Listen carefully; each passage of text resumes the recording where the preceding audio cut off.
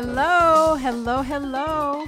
Welcome back to Ready, Set, Free podcast with your host, Kai Wilson, where I want you to be financially free, physically free, emotionally free, and mentally free. So welcome back, everybody, or those who've just joined us. I'm happy to have you here again. This is Kai Wilson, your host, and today I'd like to start off by thanking everybody who engaged with us on last week's show. I really appreciate it. And on top of that, again, I want to thank everybody who's been attending my classes. I've been doing the Introduction to Bitcoin class. It's a 101 level course, and I've had a really good turnout. I really appreciate it. I've helped a lot of people make their first Bitcoin purchase, download wallets. Everybody knows who Satoshi is. I'm really proud of my students. So keep on registering. I'll keep uploading additional classes. If you check the website or my Facebook page, you can enroll from there. Today, also, I want to go one more thing. I'm not going to share any reviews right now, just a little bit short on time, but I'm not going to share reviews, but I do want to point out the listenership, because it still continues to amaze me. I'm looking at just the last 28 days, and my India listenership is still rising. You guys in India are now just at 21% of my listenership. Hey guys, hey everyone in India, all my India friends, I really appreciate you. Keep on sharing, keep on interacting. If someone would like to reach out to me, the door is still open. I am very excited to speak to the first person that contacts me from India. I may even send you guys a gift. If somebody from India will please reach out to me and just introduce yourself. That's all. If you can just introduce yourself and tell me where you are in India. I mean, that's a big country. Where are you? What has interested you with my podcast and how you found it? I am going to send an Amazon gift card because I believe Amazon works everywhere. So $25 Amazon gift card if I can get somebody from India to reach out to me.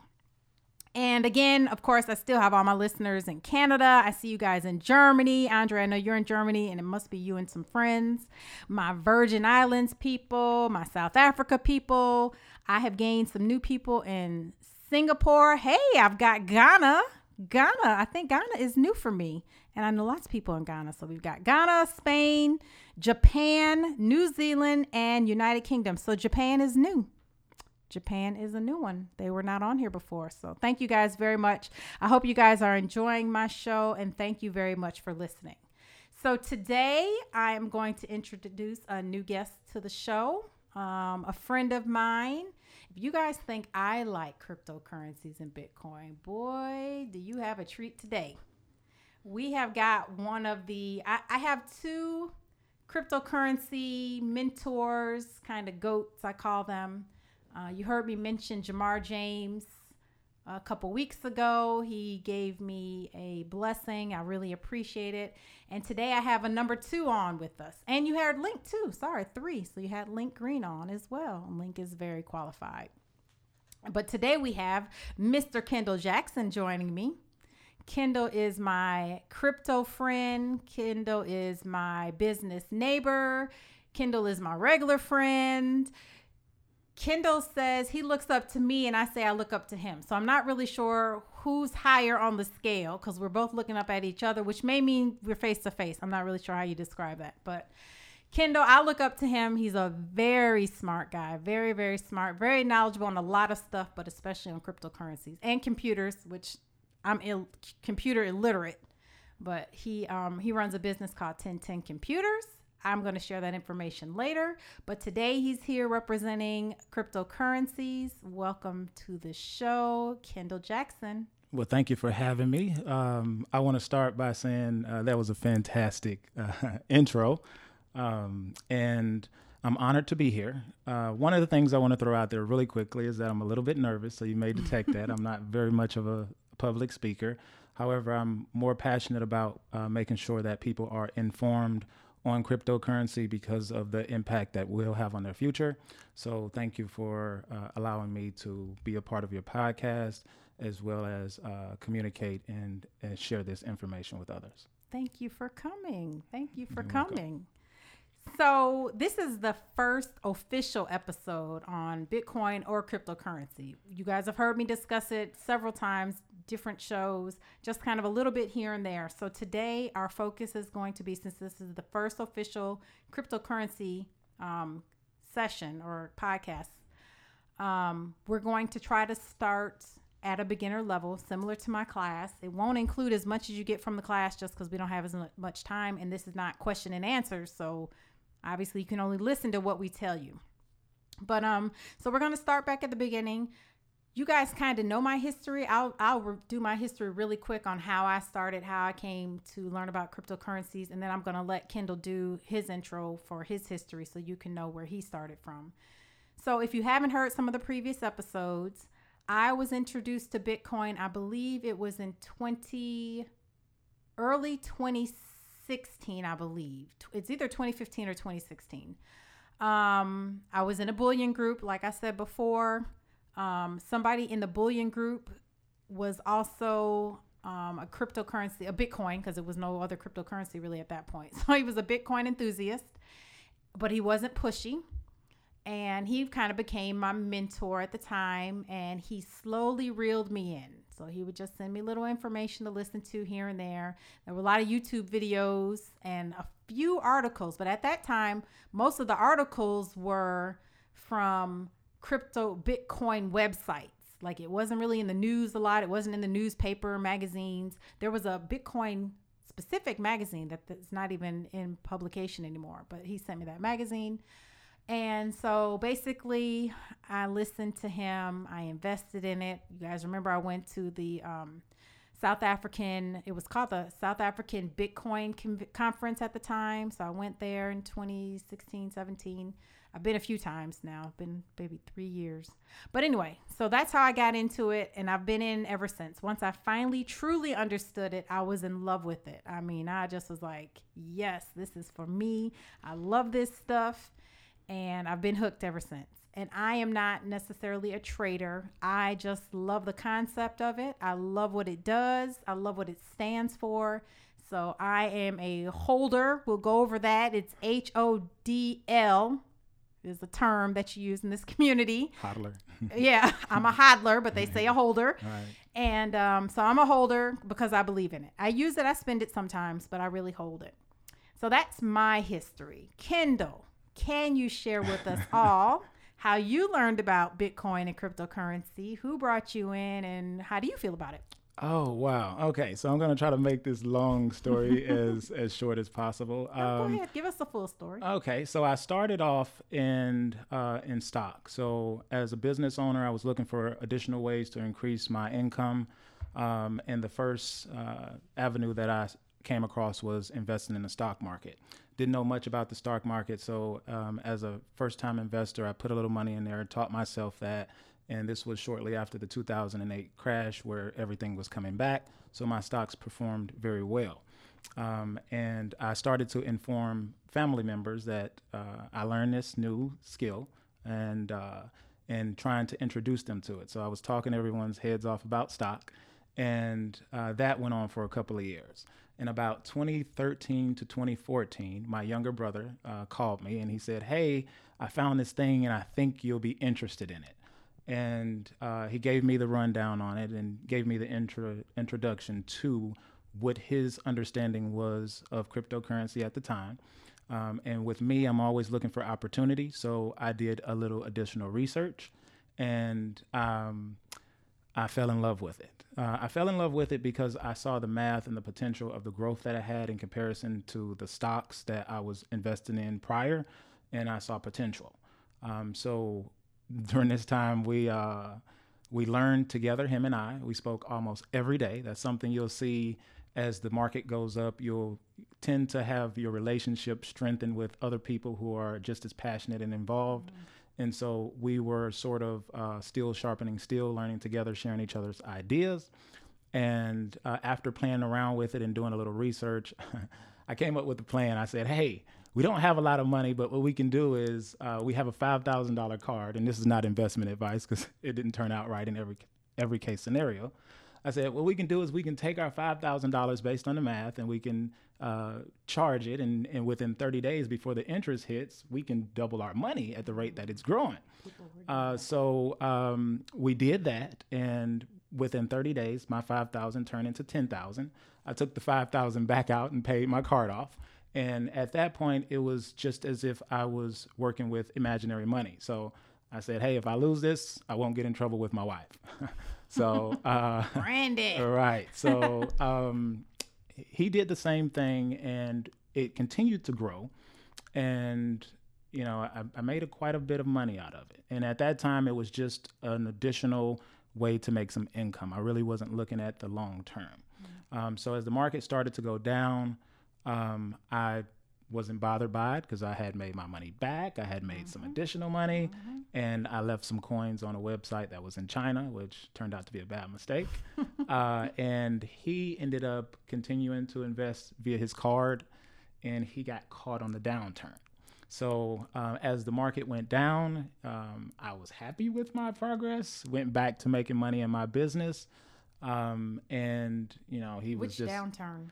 This one was... Because what year was this, you said you got This started? was about 2013, 2014. Oh, okay. So you're a few years ahead of me. Correct. Just a little bit. So after the downturn, I, you know, wasn't making any money. So I went back to what was making money. And then and starting my business in the area that we, you know, you and I share. I came across you, and you told, this is around the time where you went to the Ethereum convention in South Africa. And I was like, oh, she knows about cryptocurrency and Bitcoin. You don't find people that know about that.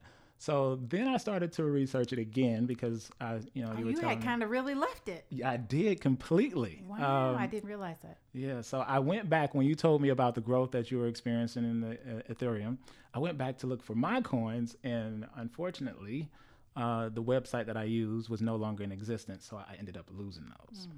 And so I got back into the market and introduced some other people into it. And the market, this was around 2017. So this was the last bull market, or the market where the price increases drastically. And we rode that market, and we made a lot of money. Unfortunately, during the downtime, it came again. And this time I got caught in the trap. Brother. Exactly. And now this is the same brother I met that we're talking about. It is. Wow. It is. So I got caught in a downturn, and I learned from it reminded me of my brother's previous experience. And I was like, well, if there's any rhythm or rhyme to this process, it's going to come back in a matter of 3 to 5 years. Markets have cycles. I learned that from the stock market. And quite frankly, I just don't like losing money, so I just left it in there. And because the rule of investing that I say is you don't lose until you sell. Cash out. Exactly. So I left it in there. And what the ripple effect that it caused is that when you have a lot of money tied into something and you're waiting on it to come back, you pay a lot of attention to that market. So since 2017, I have been not only focusing on the price, which was my initial focus. However, I was focusing on the way that the market was emerging. And after a while, I started to realize that I was watching a new financial system evolve and build and be molded right in front of my eyes. So you started seeing the value of the system more than the price of the item. Exactly. And when I combine that with my technological background and understanding of technology and where it's going, those two just kind of gave me an epiphany. And I could see where the future was and how this was going to be a major role in that. So from that point, I started to look at it differently, as if instead of looking at it as I'm just waiting on my money to come back so I can get it out, I started to invest more. And I started to invest more while the market was down, which turned out to be a very good plan. Dollar cost averaging into the market. So just taking a little bit like you would do. I viewed it like I would do a 401k when I had a job. They would take a little percentage out. You don't miss that once it's coming out. And long term, it would have a lot of benefit. And that turned out to be a good strategy that I would recommend that people can even use today as the prices are going up. That fast forwards us to 2020, and the market is coming back, which I knew. And now I'm more interested in helping others to see the potential that I see in the market now. Right. So you were interested in sharing your knowledge with others. Correct. Which is where my passion is. I love it. I'm interested in sharing with others. And that's this entire podcast. Right. So let's go back now to square number one. You have my history. You have his history. Now let's try to explain to the audience, those that are not familiar of or have only heard a little bit, still unclear, what is Bitcoin? Okay. So you want to start with the definition? What is Bitcoin? Bitcoin, by definition, is a currency, or it is a form of cryptocurrency. And without using too much jargon, cryptocurrency is sort of like a currency that is based in math. Okay. So just think of it as a digital dollar, sort of speak, for lack of a better term. So the same way you would use like your credit card, where it would be a digital representation of the dollars that you have in your account. That's what I would consider a cryptocurrency. However, the way that I explain it to people, to allow them to understand it a little better, is it's a two-part system. On the top layer, you have the actual Bitcoin, or the token, or the coin. And that's like, we're going to slow down. Okay. So you have the Bitcoin, the token, or the coin. Correct. Let's tell them what a token is versus a coin. Okay. So let me back up. So as it pertains to a Bitcoin, as I mentioned, think of it like a dollar. Any token or coin, before you get into it, because you can get very deep into it, but I want to make sure I don't lose the audience in technical jargon, because I have a tendency of doing that. But think of any coin or token or Bitcoin or Ethereum or any of the items that you see as the digital dollar. Okay. And on a digital dollar, there is a serial number. So if you pull a $1 or a $5 bill or a $20 bill out of your pocket, you'll find that there is a unique identification number on that dollar bill. Those numbers that we never pay attention to on our bills. Exactly. We don't memorize them. We don't look that we're saving this particular dollar bill with this serial number. These are things we typically ignore, but they are our bills, our fiat dollars are serial numbered. That is correct. Okay. And so, it's similar as it pertains to any cryptocurrency or Bitcoin. I'm just going to use that one for this example. Each Bitcoin has a unique identification number called a private key, and that is what gives you ownership of that digital dollar. Just like the serial number on your dollar it shows that it can be tracked and show that you were an owner of that dollar in your account, or if you move it to another account. Okay, so that's the first fold. It's just a dollar, and on that dollar moves on a system called a blockchain. And the way that I describe a blockchain, because there's a lot of technical ways you can explain it, but the most simplest way that I explain it to people is it is simply a ledger. A digital ledger. Correct. So I compare it to your ledger in your bank statement. So I can go in your bank statement and I can tell everything that you've spent. I can tell the date and time that you've spent it, and I can follow every transaction that you've done. You can do the same. Anyone who has access to your bank account can do the same. So if there's a fraudulent transaction, we can trace that. Exactly. So I'm just going to repeat what he said, just so you can hear it two different ways, same explanation. So a Bitcoin is a digital currency. Okay, guys, correct. It's just all digital. So imagine that you have your credit card or debit card or whatever, and you never can exchange it for a dollar bill. So all the money you own is only going to be transacted through that card, and it's all going to be electronically transferred from place to place. Correct. So when you have Bitcoin, it's that same exact concept. It's only going from place to place electronically. No one is ever physically handing you any type of tangible currency that represents the Bitcoin, okay? It's just all digital. It's being sent electronically from place to place. Just like, I know there's people out there that never carry cash. Correct. You hear people say it all the time. I never carry cash. I never have cash on me. Who has cash? Okay, you are the perfect person to transfer over to Bitcoin. I'm one of those people. Yeah, because if you never carry cash, then you are the perfect what's the word I'm trying candidate to say? for that, right? For Bitcoin, because you don't carry cash anyway. Right. So, you have an ACH. I have my ACH and exactly. and so my cards and my this Apple is what Pay. Bitcoin is. It's just all digital. It's not fake. It's just there's no paper form. There's no paper equivalent to it. Okay. Right. And then we talk about the blockchain. So then the blockchain is the ledger that is electronically saved, right, that's recording all transactions. So right now, I bank with, well, me and Kendall can't do. We both bank at Delta Credit Union. Correct. Delta Community Credit Union. But say I have other accounts. So he banks at Delta and I bank at Heritage. So Heritage has its ledger and Delta has its ledger. Right. So we're both using our cards and we're both making transactions. But for him to look at his transactions, he has to go to the Delta ledger. I have to go to the Heritage ledger. Correct. So that the ledger is just when you banking online. So when you want to bank online, you go online and you look at your account. That's your ledger. That is your personal ledger. So when you go to your bank online and look at it, that is your personal ledger with that bank. It's showing everything that has come in and out of your account. Those ledgers are the equivalent to the blockchain. Exactly. But the difference is on the blockchain, every single human on earth using Bitcoin is on that same ledger. Okay. So when you use Bitcoin, there's only one ledger for everybody. You don't have a separate ledger. The ledger is an open source. Anyone can go on and see it, and all the transactions are recorded there forever. Once they get there, they're there. They can't be erased. They can't be hidden. They're always there. Transparency. It's very transparent. Now, he said earlier, Kendall said it's serial numbers. So it is open and everybody can see it, but it's a serial number that they're seeing. They're not seeing your name. There's no names. They're just serial numbers. So if you don't know that person's serial number, you don't have that person's serial number, you don't know who it is.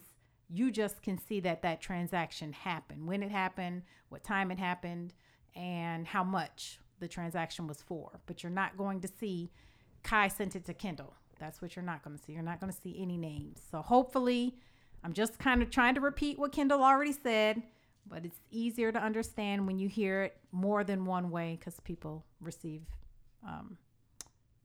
information differently. I agree. That's exactly what I'm saying. Okay. So we were there. Now we're okay. And also let's go back too, because I had somebody ask me this. It was kind of funny. Somebody said, somebody not too long ago, we were talking about Bitcoin. No, somebody said, oh, you can be the Bitcoin expert. I said, okay. I said, well, I can cover all cryptocurrencies. And she said to me, well, what's the difference? so let's go there. So that was a question somebody asked me, a dear friend. And when I said I can teach Bitcoin or cryptocurrency, she asked me what the difference was between Bitcoin and cryptocurrency. Okay, so Bitcoin is the very first cryptocurrency ever created. This one was, so when I explain things, instead of using technical terms, I try to use things that we are already familiar with so our mind can gain a better understanding. And as we, learn the technology more, then you can learn the specifics. So the general concept that I use to explain Bitcoin is it is digital gold. So we just talked about how, certain currencies or how a Bitcoin is like the currency. Well, this one is the gold currency. So it is the one that's been around the longest, similar to gold. Mm-hmm. It is the one that has the highest value, similar to gold. And the entire market is based off of the value and price of Bitcoin. So any other coin or cryptocurrency or token, whichever term you would like to use, is going to be based off of the price of the main one, which is Bitcoin. So I tend to refer to it as digital gold. And the others, I would say, is best described as the different fiat currencies around the world. Again, they're more, being that this is a starter conversation, I don't want to get into the specifics of what makes them different. But I like what you just said. So again, I'm just going to step back. Mm-hmm. Bitcoin was the original. Correct. It's the strongest. Correct. It's the most recognizable. Correct. It's the most used. It's the highly most used ones, or whatever, however you want to say that. So that's Bitcoin. Correct. As an analogy or comparison, you have the US dollar. Technically, no, I'm just going to go with technically. Technically, it's the strongest fiat currency in the world, on the earth. It's got the most power. So no matter what country we go to, everyone knows the dollar. Everybody can recognize the US dollar. A lot of other currencies are based off the US dollar. Exactly. When you go to other countries and you look at the exchange rates, they always have the dollar to the this, the dollar to the that. It's never their currency compared to ours. They always, even in another country, the dollar is first, and then everything is compared to the dollar. Sort of like a reserve currency. Exactly. Right. So Bitcoin is the same thing. Bitcoin is the king, the gold standard, the creme de la creme, and then you've got all these. How many currencies are behind it? I don't even know. There are thousands 3,000, of different, 5,000, right, and 8,000. more being created all the time. So, and I say that if you look at them like the different currencies of the different countries, it makes it a little easier to understand.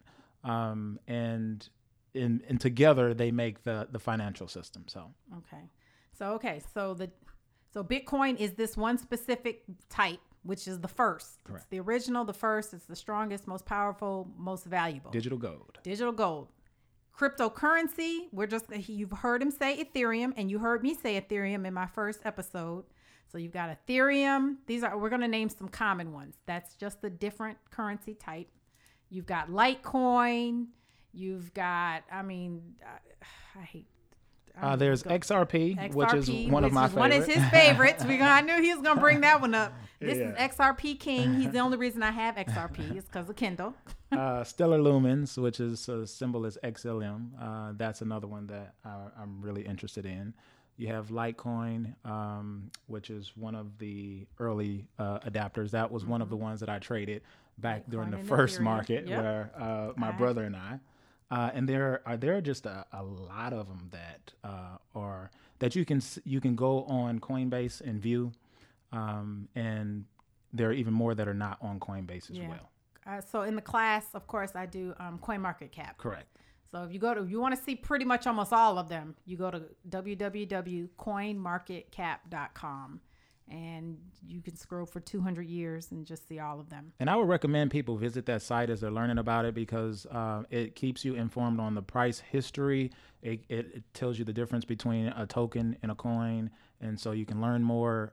It gives you the background on the people that create the project and what their objectives are for each cryptocurrency. So you can see how they plan to impact your future. So I highly recommend that as a source of research. Okay, so we're going to stop there for a second. So we just named by name 5 or 6 different ones. Understand that the purpose and intent of each one is not the same. So they're not all currencies to spend in a store. Exactly. Okay, so it's called the white paper. And in the class, we go a little bit into detail about the white paper because I like to start people at the beginning. But every token or coin has a white paper. Right, which is like the business very plan. similar, but they call it the white paper Right. in this industry. And it's like the business plan. Correct. It's the history of it. Why was it created? What problem is it solving? What do you do for it? What do they tend for you to do for it? Why would you use it? How does it work? All the plans are in the white paper. Exactly. So before you get into any investing, at the minimum, I would like people to read the white paper. Exactly. And Bitcoin's white paper is only 9 pages long. It's a very short read, and almost a page and a half of the 9 pages are the calculations, which you kind of can skip unless you are a true math head and you want to figure out all these calculations and calculus, and there's all kinds of fractions and there's all kinds of stuff. Unless you think you're going to understand that, you can go ahead and read it. But when you take that out, you're at about 7 pages worth of data to read. And it's a very short, easy read. It's like 7 chapters, 7 sections, something like that. So you want to read the white paper. It's very easy to find. You can just Google search whichever one, or you can probably link to it. I'm sure you can link through CoinMarketCap. You can. And, you can use other sources that you're familiar with if you're more of a visual person and, don't like reading a lot of documents or don't have the time to do that. There are a lot of documentaries and research pieces on YouTube, as you stated. So you can go back and look at the history a little more in detail. You can see what our current understanding of the creator was and his objectives. Let's go there. Come on, let's go there. I mean, let's go. We're teaching. So Kendall and I have disagreed with this one sometimes, actually. This will be interesting. So who created Bitcoin? Who is the person, Kendall? I'm going to make you say it. Who's the person that created Bitcoin? Who's the person that created Bitcoin? Well, we have a name, but we have no idea who this person is. And all we have is a name and a few emails. So it was created by a group of people well, what's the person's name? Satoshi Nakamoto. There you go. So that is the person credited with. That's on the white paper. That's the name of the author. Who we currently don't know who he is or where he is. Yeah, right. We don't. He disappeared. So the white paper came out. Bitcoin started January 3rd, I think. January 3rd of 2009. White paper came out, I think about that same time as when he released it, or a little bit before. But so that was January 3rd of 2009, and Satoshi has not been heard from again since the end of 2010. Correct. And just as a small caveat of information, it was created not coincidentally right after the 2008 market crash. It was supposed to be, quote unquote, a revolutionary act to combat the current financial system that we have, where we were getting in predicaments by the financial institutions and bailing them out and not having a choice because they were too big to fail. So Bitcoin and cryptocurrencies were initially designed to put the power of money back in the hands of the people and away from the banks. And when I learned that and the dynamics behind that was one of the things that made me fall in love with it. That made me fall in love. Yeah. That was it. So when I found out it was controlled and run by the people and not by a central institution, that was it for me. I was sold on it. I mean, that was about all you had to tell me. Okay, so and again, I'm just keep repeating, so repetition works. We don't know for sure if it was one person or if it was we know even if it was a group of people, we know for sure it was a group of people that worked on it. Correct. We know he did not work on the project by himself. If you watch some of the documentaries, they actually interview, I don't remember the title, I saw it a long time ago, but there was one documentary and they had a couple people in it that admitted to being in the group with him and the email exchanges with him, and they said they never met him. That's what they say. And they have no way to contact him. Like, right. It was supposedly an online project where everyone communicated on a platform and through email and gave their bits and pieces of how they can make the code and the project better. Mm-hmm. However, I guess no one ever met each other, so we're stuck there. Yeah. So that's all we know. That's the history. And whether it was him or whether it was a group of people or whatever, I don't know if it's even important at this point anymore. It is working. It's up and running. It's working. It's been successful. So let's take that doubt away. It's not a concern really. Right. Whether it was one person or 80 people. Let's look forward. Yeah, it doesn't really matter. It has not hurt me. I mean, I took the down too, but I'm going to go a little bit off to the side for a minute because when I teach my class, I get this a lot. Okay, we're in December right now and the price has been skyrocketing. Correct. So we're in a bull market. If anybody does investing or stocks, bull market. Bull market means it's aggressive. It's going up. Right. And it's not always a bull market. It goes up, it goes down, it fluctuates all over the place. But people always say to me, how do I make money? I heard you can make a lot of money. So that's twofold. I'm definitely in it to make the money. I'm all for making the money. I mean, I'm not turning down the money, but I am personally in it because I believe in it. I like the things that it does. I like the things that it doesn't do.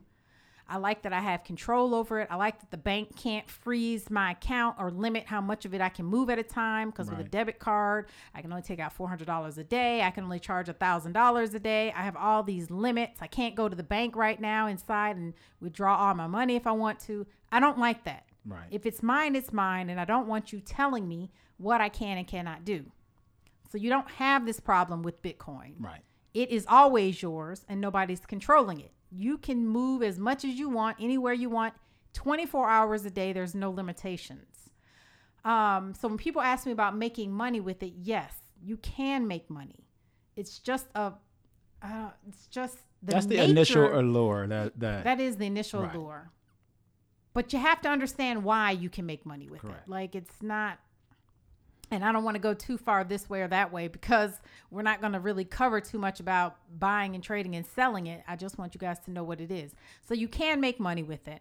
There's a reason why you make money, because there's a limited supply. It's a set amount that will ever be put into existence, and everybody's not using it yet. So and I tell people to look at it like you look at anything else. If you're only focused on the money in any area of growth, you're probably not going to get very far. Right. If I just work a job for the paycheck and I'm not being financially sound and I'm not budgeting and I'm not planning for a better future, then I probably won't get as far as a person who does have an understanding of the job market or the business market or the investment market that they're in. So while, you start off and you get your first job and the most exciting thing is your paycheck, eventually you grow to learn that there are a lot more other variables that are more important than your paycheck. And I would encourage people to look at this industry the same way. Mm-hmm. So when I try to help people get in, for me, it's a turnoff when they start with, how am I going to make money? Like, I'm like, well, can you tell me the definition?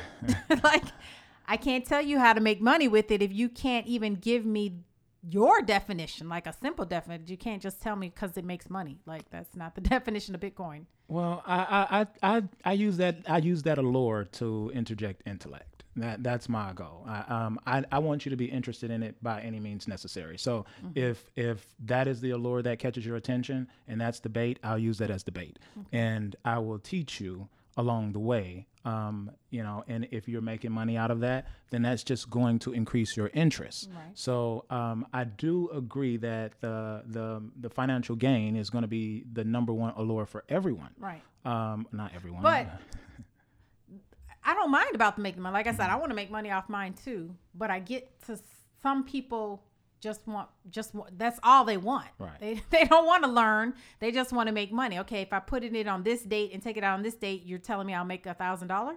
Well, you have to understand that when I first got in, that was my initial goal. Right. Yeah. It was just I wanted to make money. I made it accidentally. I was following literally. I followed my mentor's lead, and then the guy who was in the seminar told me to get Ethereum at the time. I bought it. I made a lot of money. So I did just do that. Now, let me ask you this. When you go to school and you start school and you're in kindergarten, I mean, the allure is not, I'm going to grow up and get a degree and have a great future. You just see other kids and you want to have fun. Yeah, and as you transition through that, you mature and you learn the things that are valuable and important. So I think that's just the psychological nature of humans. We're going to find the most primitive thing that we can understand and gravitate to, and that's what we're going to use to grow and gain understanding. So I love that fact. I love when they make money, because when they make money, they call me and they're like, did you see the price of this? Can you tell me? I want to do more. I should have done more. And if that's what it takes to get more people informed on the economic system, I'm all for it. Okay. Well, I stand corrected. I mean, not corrected. They come, I get this all the time. How do I make money? And then I'm like, well, let's learn about it first, and then we'll see how you make money. There was something you said, the allure, kindergartners. I forgot what it was. Okay, so what else? What else can we teach them about it? What else is a beginner level blockchain? Do we want to go into halving? Well, I would say one of the things I like to address when you first get into the market is the basics, the basic avenue. So when you start at the beginning, the number one question is, how do I learn more about it? So, of course, they want to buy it, and they may want to learn more about it to purchase it. to make some money, because they've heard about it so much, and they're gaining, right. So for a number of reasons, they want to learn how to get started. So there are a couple of tips that I usually give people on getting started. And the number one is setting up your account. So for the people who are in the United States, Coinbase, I believe, in my experience, is the most user-friendly platform on the market available now. And it is extremely simple to set up. So you can pull out your phone right now, your Android or iPhone, and you can go on the Google Play Store or the Apple Store, and you can download the app, Coinbase, Coinbase. And I will put the link in the notes. It will be everywhere, so you can just click it from there. Correct. And then you can set up, it takes about 5 minutes approximately to set up your account. You attach your bank account to it, and that is for purposes of deposits and withdrawals. So when you buy something, they're going to do an ACH out of your account. So if I buy $10 worth of Bitcoin, they're going to deduct $10 plus the fees, and they're going to credit my account $10. And let's say that $10 worth of Bitcoin goes up to $10,000. Well, I may want to put 1,000 back in my account and leave the other 9 available. So then when I cash it out, they'll have access to put that money back into my account. So that's the purpose of attaching your bank account. And while you're on there, you get a chance to see the coins that have been approved by the United States, which I say that those are likely to be the ones that have the most potential of success. So even if you're in another country, I would recommend researching the coins that have been approved by the financial powerhouse of the world. Yeah, exactly. So there's a lot of, out of the thousands, that's one way to easily filter, because a lot of the wealth is generated here and concentrated here. So if and they we have a high, America has a very high threshold of well, KYC. First of all, know your customer. Correct. So there are other countries do it, but we have a high level of KYC. And as far as being certified or qualified as a financial institution, very high threshold in America as well. Right. So it does give some backing to the coins and tokens that make it to Coinbase. Correct, because they have been approved. They have qualified at a higher level than a lot of these other smaller ones, other countries. That coins can disappear, guys. If you research the purpose of the coin and it just does not come to fruition, it can go. It can just disappear. It goes defunct. Like anything else, a stock or business. So you can lose the money in it. Right. Something I was going to say. Okay, so he's talking about Coinbase. That's a specific company. But in the cryptocurrency world, those are called wallets. So that is something you will see or hear every now and then. A wallet is just a place where you can hold your cryptocurrency, because again, there's no physical manifestation of it. There's really no physical. There's numbers, there's serial numbers, but you have to have somewhere to hold your serial number unless you think you're really going to memorize it. I don't recommend that, but you want to hold it somewhere, and we call them wallets. Right. So they're e-wallets or electronic wallets. So just as the name suggests, you think of it like the wallet that you have in your pocket. It holds your money. So if we're talking about a digital dollar that's electronic, we need a digital wallet to put the money in. It's an e-wallet. Now, it's not very complex. You're actually already used to having those.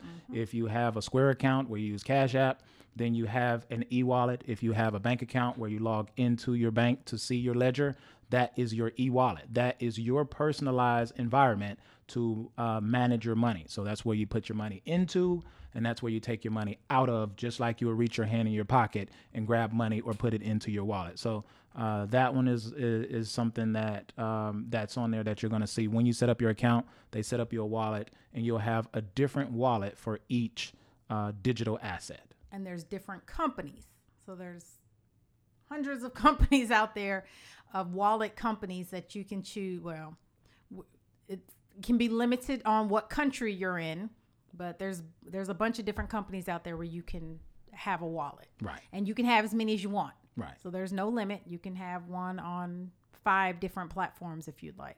10 different platforms. I think we're going to see a lot more e-wallets in the future. You're probably going to have bank e-wallets. Correct. You're going to start seeing Chase's wallet, and yeah, they're coming.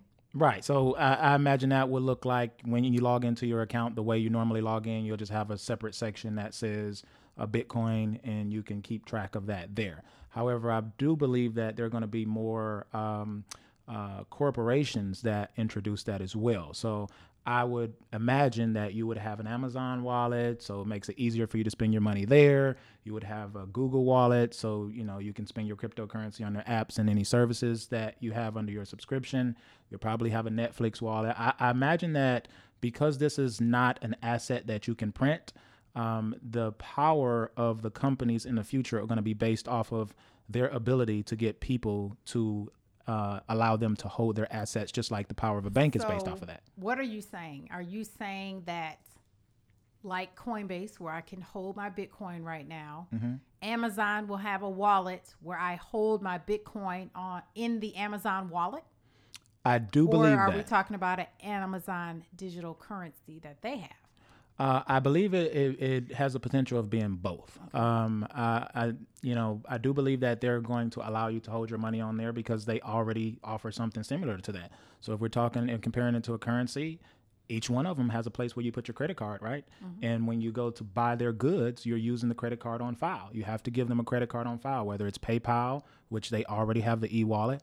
And I don't recommend buying on PayPal. And so PayPal made their announcement, what, about 3 months ago?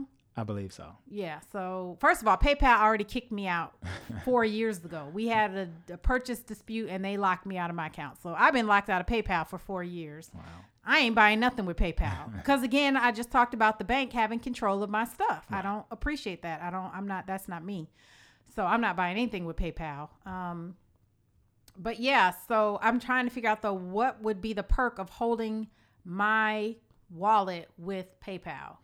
Why would I not just hold it on whatever other third-party wallet, and when I want to make my purchase, I'll send it to you. I'm not going to hold my private key we probably should go back to private and public keys. Well, too. So to answer your question first before we go back, convenience and keeping things easy is a very important factor of business. If they can't take it and lock me out of it.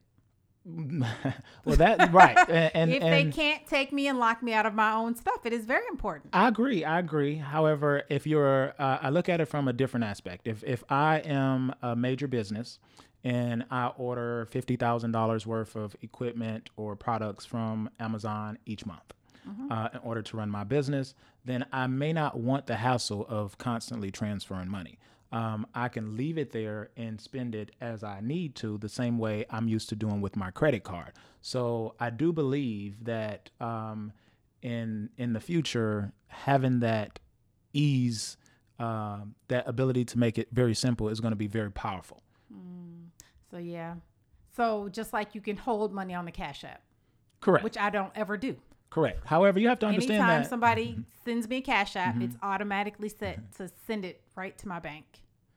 Right. Now, you have to understand that all over the world, in different areas, even in different areas of the United States, we all live differently. Everybody so some people, younger banking, people, too. right. There's a lot of unbanked people. They call them unbanked. There's a lot of unbanked people. So younger people who may spend their life on social media, they may want it on their WeChat app because now I can send it to my friend. All of my friends are here. My family communicate with me. So this is where I store it. I'm on here every single day. For a corporate organization, maybe I may put it on Google because of my marketing budget, or Amazon because it's where my products are. So there's a lot of potential to have wallets everywhere, just as we do now. Now, whether you utilize it is up to the individual user, but from a company aspect, to not have that ability, I think would harm your company. Okay. So I could have a wallet, well, just like Cash App. I could have the wallet. I just don't keep anything in it. Correct. So when I need mine, I send it there and then I use it, and that's it. Correct. All right. So you've heard us say private key a few times. Let's talk about Bitcoin and the keys and what that means. So with Bitcoin, you have two keys. Correct. You have the private key or you have the public key. And if you do a paper app, it says share. So it says your share key, and I think it says private key. But anyway, so do you want to talk about that? You want me to talk about the different keys and why they matter and what you do with them? Well, I'll start, and I'm sure you can elaborate on that. So your key is, as I described before, your private key is your unique identification number on that cryptocurrency. So pull your dollar out of your pocket and look at the serial number on that and understand that that is your key. That is the unique identification number that no other dollar bill ever created has again. And that allows that dollar to be tracked. So if I go into a store and somebody takes my money and we find some money in a place, we can verify that we can run a match on the because on the we serial all number. know the serial numbers on our dollar bills. If it's very important enough, let's say I'm a bank, Right. then and I recorded that, or I know some of them, then somebody robs my bank and I find a wad of money somewhere, Right. then I can verify that that money was once in my bank. So it's the same way with your private key. Your private key is your unique identification number. So because we're all sharing the same ledger or blockchain, then we have to have a way to identify what belongs to who. What belongs to what. Right. And that's why it's called private key, because you don't want to give anybody that. So unlike the dollar, so we're trying to do an easy analogy here. Mm-hmm. Unlike the dollar, if you just told me your serial numbers on your dollar and you just gave them to me over the telephone, it really means nothing. Correct. Because he has the dollar in his hand at a different location and we're talking on the telephone. Right. With Bitcoin, you never want to tell anybody your private key because this is a digital currency and there's no physical manifestation of it. If you give someone your private key, it gives them rights and access to move it someplace. Right. So if I just spewed off or shared it on Facebook or social media, if I took a picture and the picture got emailed to a bunch of people, once somebody gets your private key, that gives them rights and access to move it. So That's they bad. can move it from your wallet to their wallet. And once it gets to their wallet, it's now theirs because Correct. it's in their wallet. It will get a different private key that's going to be associated with their wallet. Now, what I usually liken that to is like your social media accounts or bank accounts or any online account that you have. Being that the account is everywhere all the time on the internet, where I can access my Facebook account from here. You can access my Facebook account if I give you my credentials from China, Russia, or India, or Africa, wherever you are. Having that password, it becomes extremely critical because it gives access, complete control over my Facebook or social media account or bank account to whomever has that. So it is very vital that I keep that guarded very well. And your private key should be handled in the same manner. So if you think of it like that, again, you can learn the technicalities and the jargon later. I just try to get the mental concepts for you to understand. When you hear private key, think of your password for your bank account or your social media website. So you don't want to share it. Right. So private key stays private. Right. There is also a public key, or if you have a paper wallet, it says a share key. The share key and so private key, I believe, is 51 digits. Okay, so the private key, because I teach the classes, the private key is 51 random numbers and letters, uppercase and lowercase. The share key or your public key is 31 random numbers, and they're not anywhere the same. So the share and the private look nothing alike. They're all random. But the share you can give to somebody. So, okay, your share, your public key, you give to somebody. In the class, of course, they asked me why. Why do you even what's the purpose of a share? So Illinois, the state of Illinois, my home state, was the actual first state in America to transact a full real estate transaction using cryptocurrency in the blockchain. Okay. So Illinois was the first state where somebody found a home, put the escrow deposit down, paid all the fees and did all that stuff, the appraisals, and did it all via Bitcoin and blockchain. So just like for those of you who have purchased a home before, but if you're going to purchase a home, well, even whether you finance or don't finance, you still have to prove that you have the funds. Correct. So you have to put a down payment down, which we say is the escrow. So you put a down payment down when you make the offer on the home while you go through your due diligence period. And if you're going to finance it with the bank, they want to see that you have the funds and have had the funds, because they want to see you've had them in the bank 2 or 3 months sometimes. Exactly. And you have to show them that you've had it and that it's available. So they had the foresight when they were making Bitcoin to say, hey, there may be times where you need to show or prove to somebody that you have it. So they gave you a share key, a public key. Correct. That you can give to anybody that you want to, and they can go onto the blockchain and they can prove that you have whatever you say is there. Correct. So if you say, I have the 5 Bitcoin to pay for this, I have the 3, I have the 1.5, you give them the share code, they can go onto the blockchain. They say, yep, it's there. It's been there since this date. Correct. And you can prove it. Can't do anything with it. They can't move it. They can't steal it. All they can do is look at it like looking through a window. They can look at it and see it there. They can do nothing with it other than verify that it's there. Right. They can't move it. None of the digits match, so it's not like they can figure out what it is and they can move it.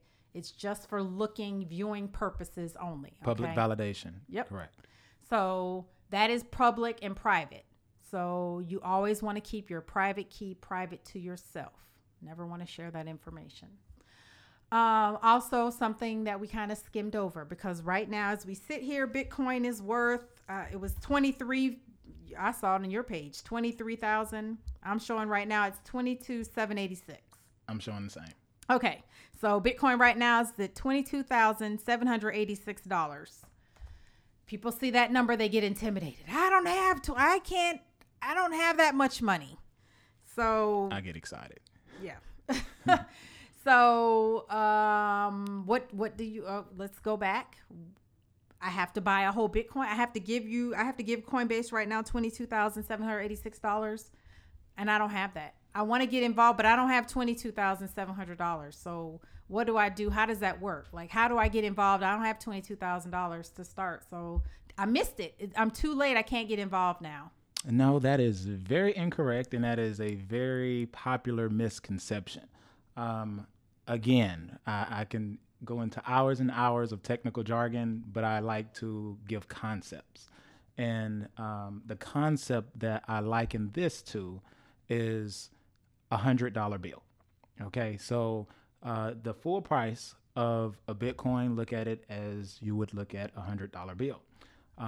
Everything you do does not require a full $100 bill. It is broken down into smaller denominations. You have a $50 bill in the United States. You have a $20 bill in the United States. You have a $10 bill in the United States. You have a $5 bill in the United States.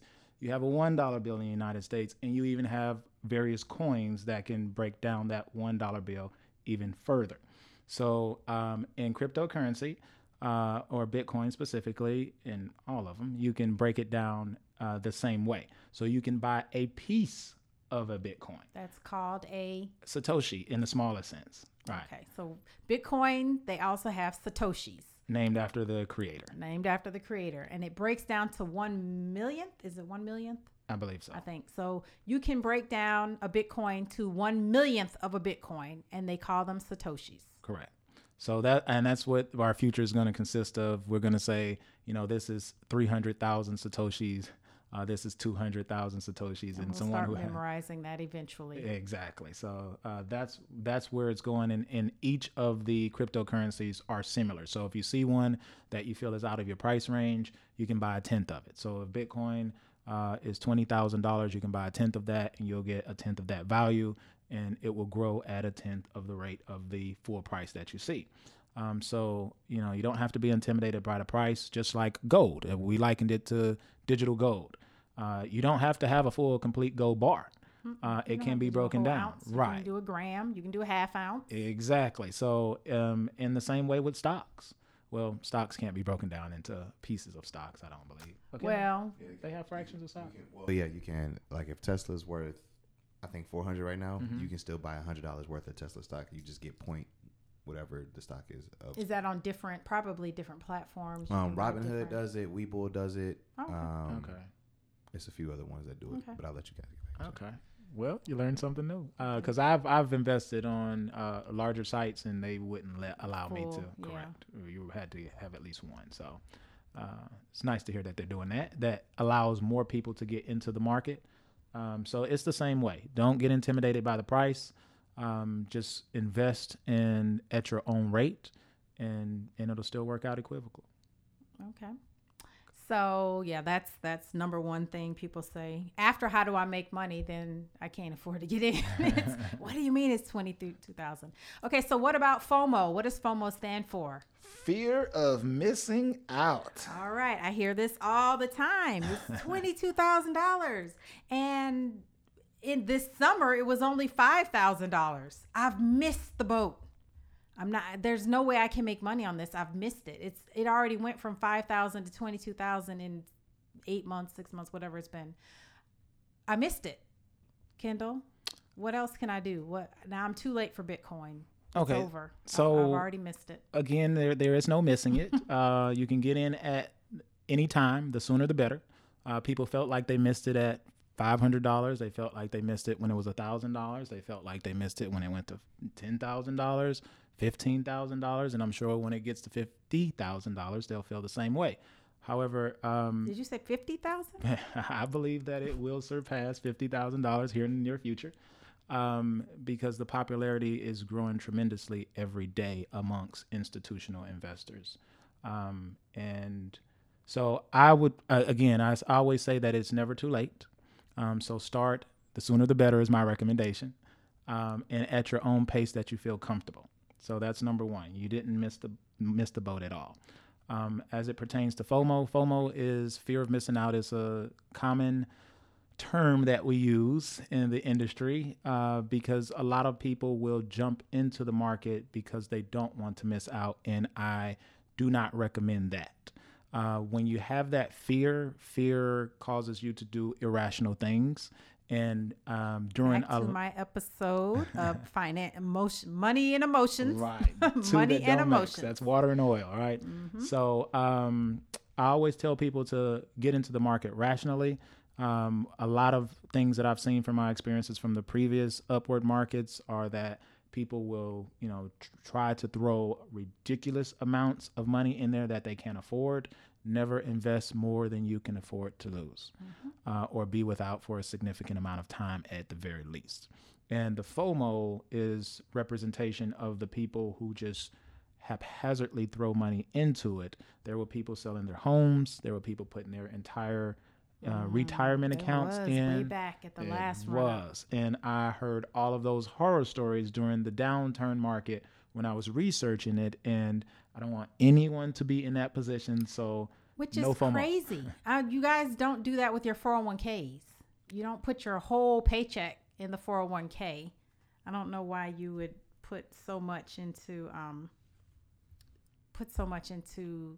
even Bitcoin. I mean, people did it and it worked for some people. But yeah, you only want to invest what you can afford to lose, or you only want to invest what you don't need immediately. Correct. So you don't want to put your rent in there. Right. You don't want to put your car note money in there. You want to do it what's on a schedule. You want to get used to doing it on a schedule. Correct. So you don't miss it. Right. Dollar cost averaging is a popular term for that. Right. And my brother was my first example of that. However, I found out later that a lot of people did the exact same thing as he did, where they were maxing out cards. Mm-hmm. So a lot of the banking institutions are looking out for that this time because they lost a lot of money from people who maxed out their cards and then couldn't pay it back because the market went down. So learn from other people's mistakes. That is a very popular tool in investing, and that is something that you do not want to do. So remember, no FOMO. No FOMO. All right. Any other basics? What are other terms that people hear? What do we see in the public that are things that the people not in this Bitcoin society? It's going to be a world in a minute. It is going to be a world. So we talked about it's not too late. Let's talk about mass adoption. Okay. So mass adoption refers to the masses have now adopted this industry. Correct. There's no way to really know how many people are using it at this time. I mean, Coinbase probably would be one of the closest numbers because that is the most popular digital wallet in the United States. Right. But I don't know that they've shared how many users they have. Well, they've shared it with the IRS, that's for sure. It's been shared with the IRS, but they have not shared it with the public that I'm aware of. Do you have an estimate? Have you seen anything anywhere? Do you have any? I'm saying in class, 10, 15% of Americans. I have no idea if I'm even close. I know that it is. I usually look on a larger scale when I look at mass adoption because it's not something that is only relative to the United States. Right. Adoption is growing in other countries even faster than it is in the United States due to lack of laws and legal clarification from our government. Because we have countries that have already adopted it as a national currency. Correct. There are countries far ahead of America. China is one of those. China, Japan, Australia, one of the European. There's one of the Switzerland, maybe? They are all over, usually in areas where they're having issues with inflation.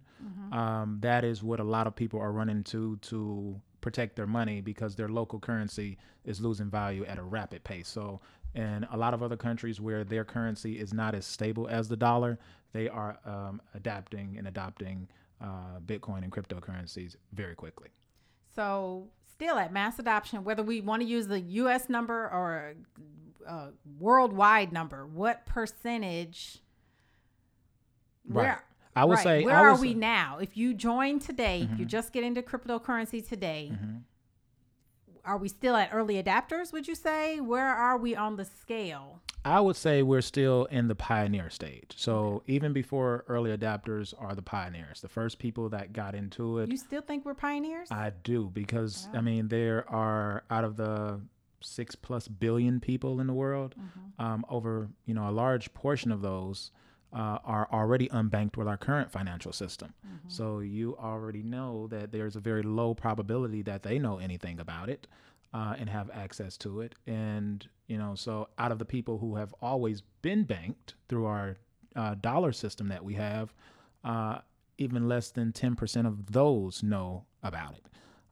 And you still don't see a lot of organizations that offer those capabilities. You probably have 10 to 20 major organizations, global organizations that have openly admitted that they are using and investing it and actually purchasing it. So insurance company finally made a public announcement. There's my industry. They were talking about it from the convention I went to. That we had a whole section on insurance and Bitcoin. So when you look at it on a global scale, you have to understand that there are hundreds of thousands of or public organizations. There are even more private organizations. There are 6 billion personal individuals, some of them which are extremely wealthy, and there are even more people who don't have any wealth but will be added to the economic system that will have to purchase them as well to participate. So when you look at it from a larger scale, you get a better understanding of how early you are. If you look at it from a temporary dollar standpoint, and I tell people that don't look at this, $20,000 is a lot to you. It is a drop in the bucket in comparison to the large scale of the potential. So your 1/10 of a Bitcoin today has the potential to make you one of the wealthiest people in the world in the future. So, because let's talk about, you said 6.8 billion people. Was that the number? I know I have it because in the class we use that number, but we talked about however many billion people there are on the earth, and there will only be 21 million Bitcoin ever put into circulation. Correct. And most of them will be after we're gone. Right. Because 2140. Correct. 2140 is the final year that there will be Bitcoin created. Correct. 2140, and we're in 2020. There will only be 21 billion created and they round up. It's actually, the number is less than, it's 20,900,000 something. Also, a lot of them have been lost. Okay, so we haven't talked about the loss rate, because people have lost their private keys. Correct. And once it's lost, it's lost. There's no backup private key anywhere. Okay, so we have 6-7 billion people, and we have 21 million Bitcoin. And today there is 18 million in circulation. It's like 18.8. So we have 18,800,000 and something thousand Bitcoin. 18 million Bitcoin today. 7 billion people on Earth. Million in circulation, billion people on Earth.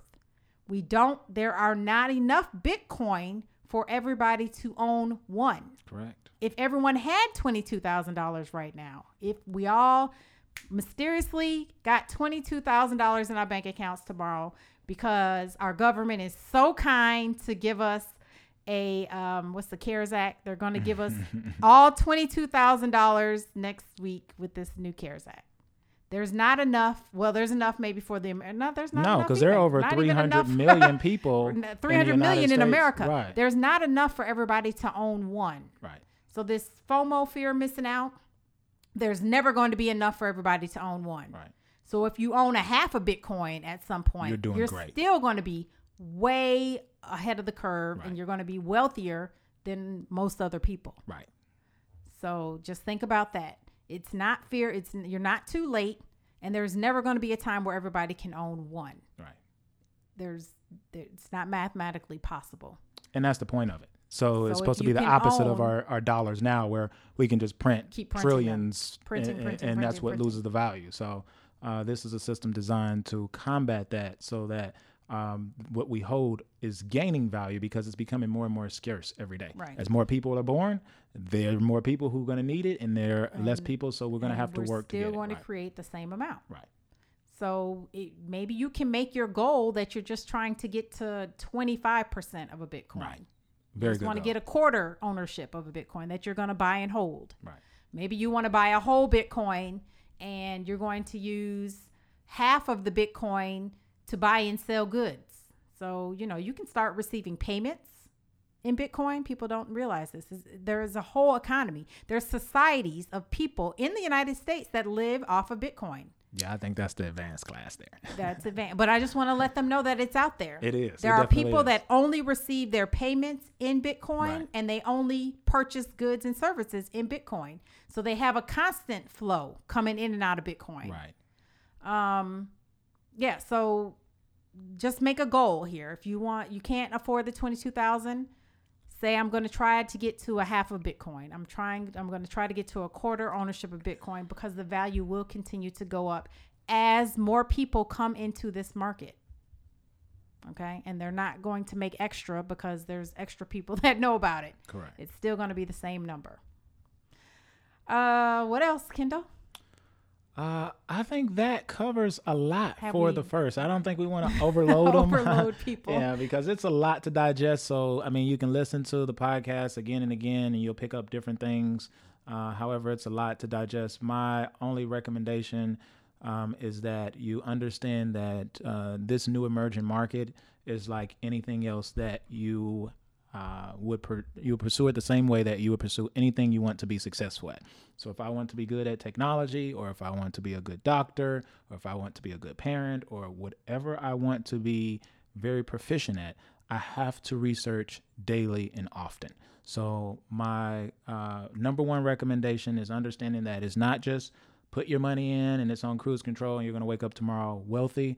It's understanding how the market works, understanding how technology is changing, the same way you understand your app. When they change something on your app on Facebook, people are like, I don't like this. I noticed it changed right away. Why did they do this?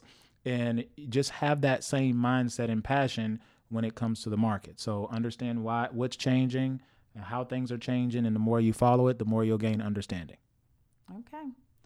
So I will continue to offer my intro to Bitcoin classes. We covered about 50%. We do that's at least 50% of what I do in the class. Okay. I go even deeper. You can always check the internet. We'll have some more. I've gotten a lot of requests just from doing the first class. I've gotten several requests for higher level classes, more in depth, more coins, more tokens to cover. So we'll have stuff coming up here in the future. Okay. But I wanted to start at the basic level because I want to start getting people in. getting people involved and aware of what it is. Kendall, I want you to give a plug for 1010 Computers. Come on. I send people to you all the time. Well, thank you. Yes. So I am the managing partner of a company in Georgia. So if you are in Georgia, come see us. We're in the south side of Georgia in Henry County, McDonough specifically. And we are a full service hardware and software repair center. And that is becoming more and more in demand with schooling from home and working from home. So any IT needs that you have, please give us a call. You're welcome to look us up on Facebook and Google so you can see the quality of the services that we provide. And if you're ever in the area and need anything, we'll be honored and privileged to assist. And you know my favorite line I get to say, I'm going to put the information in the show notes. So I'll have all his contact information in the show notes. Just reach out to him, reach out to me if you're having problems reaching him. No problem. We actually have offices in the same shopping center. So I get to, don't see him as much as you would think, but we talk every day, but we don't always see each other every day. But, you know, he's right there in the same shopping center where my insurance office is located. So I appreciate you being here. I thank you for coming and sharing your knowledge. I tried to keep him down, guys, because Kendall knows a whole lot. So I told him we're just going to start 101 here, just start 101.